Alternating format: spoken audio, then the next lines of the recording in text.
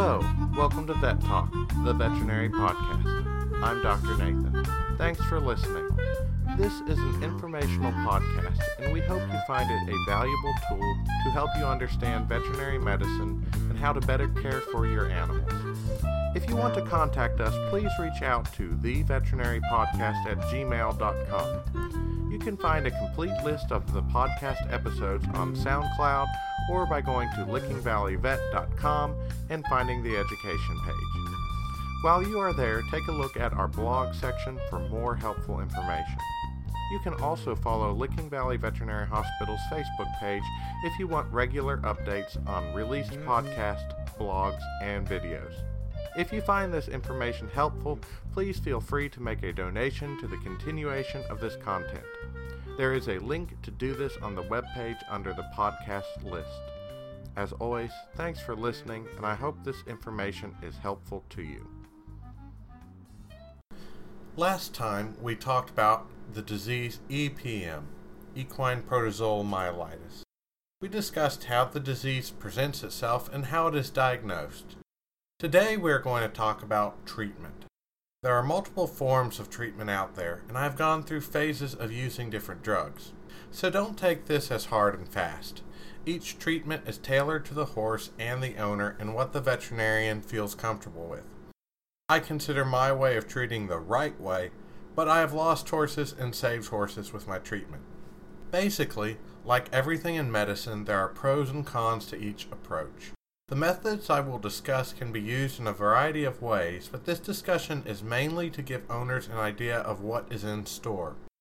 Also, as owners and vets, realize this is a complicated disease. Any disease that deals with the nervous system can have a variety of outcomes even with the best of care. If nerves don't heal, or enough nerves don't heal fast enough, the horse can still die or lose nerve function even if the gold standard of treatment is applied. So realize, even cases that look good can take turns for the worst, and cases that look bad can turn the corner and recover.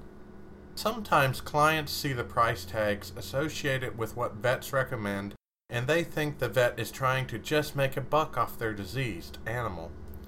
After all, if you can treat it more minimally and less expensively, why not? I totally agree. I use my years of clinical experience to tailor treatments to the horses and where they are in disease progression. But I tend to offer what I consider is the best treatment for the horse and the quickest recovery first. Sometimes a slower treatment is feasible, but generally I hit this disease hard and fast to prevent nerve damage. I recently offered a treatment to a horse with EPM, and it came to about $1,700. That was unaffordable to the owners, so I offered another treatment course. Will that one work? Maybe. Hopefully. It takes longer, but has about the same cure rate if the horse can survive long enough to be treated. What owners need to understand is vets offer the best and will work with you to offer what is realistic. But realize, even under the best of circumstances, we may not be able to cure the disease. Each level of care you take away from our best is offering one less thing we have going in our and your horse's favor. That being said, here is how I approach some of the cases. First, does this case need treatment? In the last episode, I mentioned how a lot of horses are exposed to the disease, but not all come down with the disease. Or to say differently, we don't catch signs if they're there and the horse can fight it off without our help. Those don't need treatment. That happens in two ways. One, the horse can fight the disease off with minimal of signs, or two, the horse clears the protozoal infection before it reaches the spinal cord. This is sometime between when the horse ingests the Sarcocystis, but before it gets to where it does damage in the spinal cord. The ones I am treating are the ones with a positive titer and clinical signs, meaning it has reached the spinal cord. However minimal those signs may be. A positive titer with no signs, in my mind, does not need treated, because up to 65% of horses may have been exposed to this disease. But, at least for me, I'm only testing horses that have signs. So maybe I have myself in a catch-22. I haven't found a specific incubation period for EPM, but I believe it's around 4 to 6 weeks from histories I have put together. But I have read reports that it can be months to years before the organisms make their move. So that supports that perhaps we should treat every seropositive horse. Or, if we could do CSF taps, we could just treat every positive horse that was positive off of CSF. As I discussed in the previous episode, obtaining CSF fluid is not always the easiest, so we typically diagnose off blood samples. So for the practicality of the matter, I go with the theory that if the horse is able to keep from having clinical signs, we can let its body fight off the disease. If we have enough clinical signs to test, and the test comes back positive, we treat. And our goal is to treat before the clinical signs become too severe. What do we need to do to treat? Well, when you break it down, there are 3 things that have to be accomplished. 1, we have to kill the protozoal causing the disease, Sarcocystis neurona. 2, we have to limit inflammation. 3, we have to provide the nutrients needed for the horse to heal. And all those things have to be done for the appropriate amount of time. So we have to realize if the horse is already down, there is probably not much we can do. Those are the cases I hate seeing because if the horse can't stand, I feel like those are the horses we cannot get recovered enough to survive. Remember, it takes time for EPM to do its damage, and it takes time to heal. These cases don't heal overnight. If signs start showing 6 weeks after infection and the signs are minimal, we may not catch them for much longer. So the first thing I usually do is diagnose it as we discussed in the last episode. But I don't have an in-house lab for this test. I have to send the test out. It can take a few days to get test results back, but I don't want to wait on treatment. So I usually administer a whopping dose of steroids. What does this do? It makes the horse feel good and limits the inflammation caused by the protozoa. Often I see the horse get better for a few days because the steroids are reducing inflammation that the parasites have caused. When that happens, the nerves can function better and the horse may look better. This is short-lived. I am doing this to help confirm my diagnosis and keep the horse stable while I'm waiting on results to return from the lab. Then results return and we have a positive for EPM. This is where it gets real because we have to decide what treatment to use to kill the little buggers causing the problems. I don't keep treatments in-house because these are expensive treatments. I don't want them to expire on my shelves or have to raise prices to clients because of the inventory I'm holding. So I order these drugs in when we need them. So then it is shipping time to get started on treatment. Generally, that takes another few days. So our treatment may not start for 7 to 10 days until after my diagnosis. What about all the talk about urgency and rush? Well, I also have this in mind. It takes weeks or months for a horse to get to its current state. I won't be able to cure it in a day. So if the horse is going to die in that time, likely I couldn't do much for it anyway. And to me, caution makes sense. Neurologic diseases are good at looking like other neurologic diseases. If the test came back negative and the owners just spent over $1,000 on a product they didn't need, that would not help anyone and possibly hinder more diagnostics. So that is my conservativeness coming out. If the horse is in a severe state and the owner wants to get treatment started faster, as long as they are accepting of the financial risk, I will order the drug before test results come back. But most of the time, we have a stable enough animal that I don't feel this 1 week changes our outcomes. Waiting 4 to 5 weeks will change the outcome. So if you notice problems, call the vet. But the week to diagnose and get treatment is not changing outcomes of most cases. That takes, at minimum, a month to treat.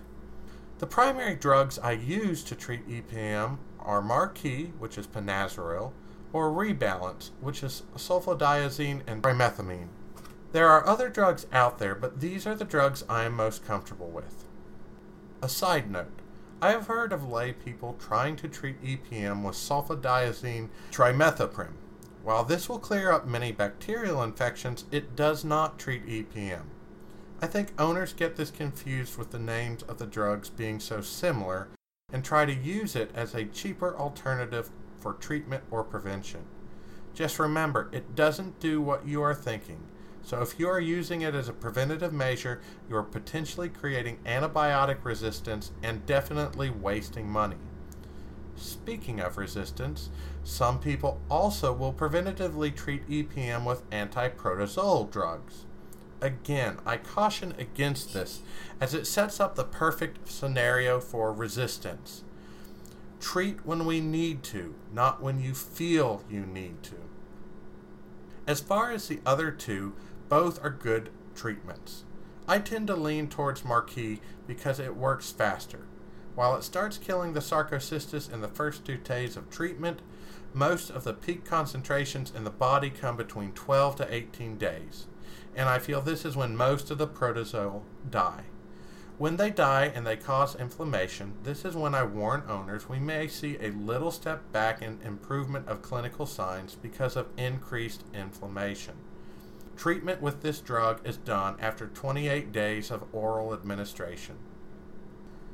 Rebalance treats horses just as well, but in general takes 90 days of treatment. In some cases, up to 270 days of treatment. It still treats, and about 60% of the horses recover, but it takes longer to have this same effect. While a horse with mild clinical signs may do fine, the more severe the signs, the more speed we need in treatment, hence my use of Marquis. But see why I'm not in a rush to start treatment when we are looking at treatment times from 28 to 270 days? What's the big difference? Time and money. Marquis is more expensive up front, though depending on how you value the time you take to treat something, and if you are treating for more than the 90 days, the cost difference shrinks, and considering the current medical state of the horse, is how we have to decide which treatment to go with. Whichever way we decide to go with, start this treatment and know not every horse will get better. So we have to give them the best chance to get better. We do this with other parts of the treatment as well. Our next part is NSAIDs or steroids. After we get the results, I want to keep inflammation down. 1, because it's there, and 2, because as we kill the buggers, that will create more inflammation and cause more neurologic problems. So if the horse is really weak, I will use a steroid, or if the horse seems stable, I use an NSAID such as Equiox, which is a newer form of bute. I reevaluate the horse every 2 weeks to see if I need to change the drug I'm using. Also, if I'm treating with Marquis, I expect the horse to take a little dip and look neurologically worse in 2 weeks because of the amount of dead bugs in there. So I tell people to expect this and not to be alarmed when it happens. And again, I see this about at the 2-week mark, which is when I reevaluate what drugs to use. So yeah, it's almost like I plan these things out. Hopefully, we are able to wean off anti-inflammatories and be off them by about a month of treatment. But each horse is different. So I treat as we see signs. And remember, we can't have any sort of signs during treatment, so stay vigilant and discuss any changes, however small, with your vet, because the effects one protozoa can have on one nerve can have significant effects on the body. Next, we have to offer support to the body. I do 2 things for support. I want to supply the things that nerves need to heal and the horse needs to be healthy. So something that contains vitamin E for the nerves. The horse's body needs good nutrition standard overall, so it can remain functioning and have enough nutrients and an energy to devote to healing. I have tried many supplements, and the one I have been happy with the most for an all-around supplement is Excel Pro Elite. I plan on doing some podcasts on this supplement later. But for our discussion now, this offers overall support to the body, has anti-inflammation components in it, which is great to help limit the damage the protozoa are doing, and has vitamin E in it, which helps the nerves heal. So I put horses on this at a minimum while they are being treated and recovering. But I am not upset if they are on this supplement for the rest of their life, because it's an overall good supplement. There are other supplements out there, but I have found Excel to be one supplement that does everything I need in this disease. The other thing that I have started doing is completing pulse electromagnetic therapy. I plan on doing a podcast on this technology in the future as well, but for now, I will say that what it does is help cells that typically heal slowly heal more quickly. Guess what? Nerves heal very slowly. So this is something we want to speed up. However, I do not start this right away. I wait to start this part of the treatment until time has passed and the protozoa are dead. So Marquis, I can start pulse treatments sooner than Rebalance. Hopefully, we have a full return to expected work of the horse when we complete these three aspects of treatment. But can this disease relapse? The short answer is I don't know.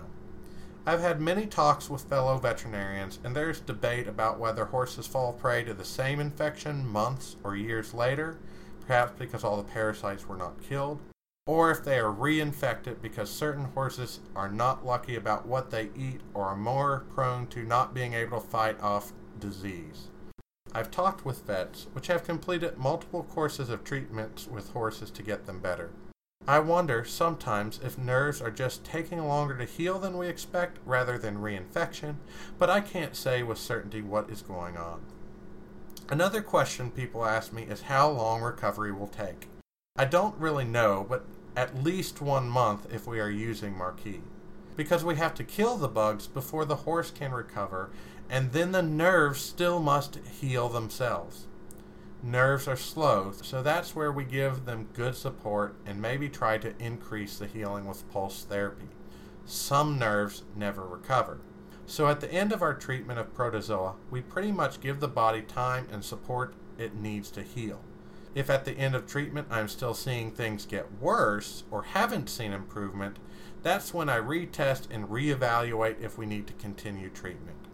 The main thing to remember is this disease can be deadly and should be taken seriously, but we have ways of treating this disease. Thanks for listening. I'm Dr. Nathan. I hope this information was helpful to you and gives you a little more perspective on the world. If you want to reach out to us, email us at theveterinarypodcast@gmail.com. Don't forget to tell your friends about our podcast and check out lickingvalleyvet.com for information on blogs, videos, and the complete list of podcasts in our education section.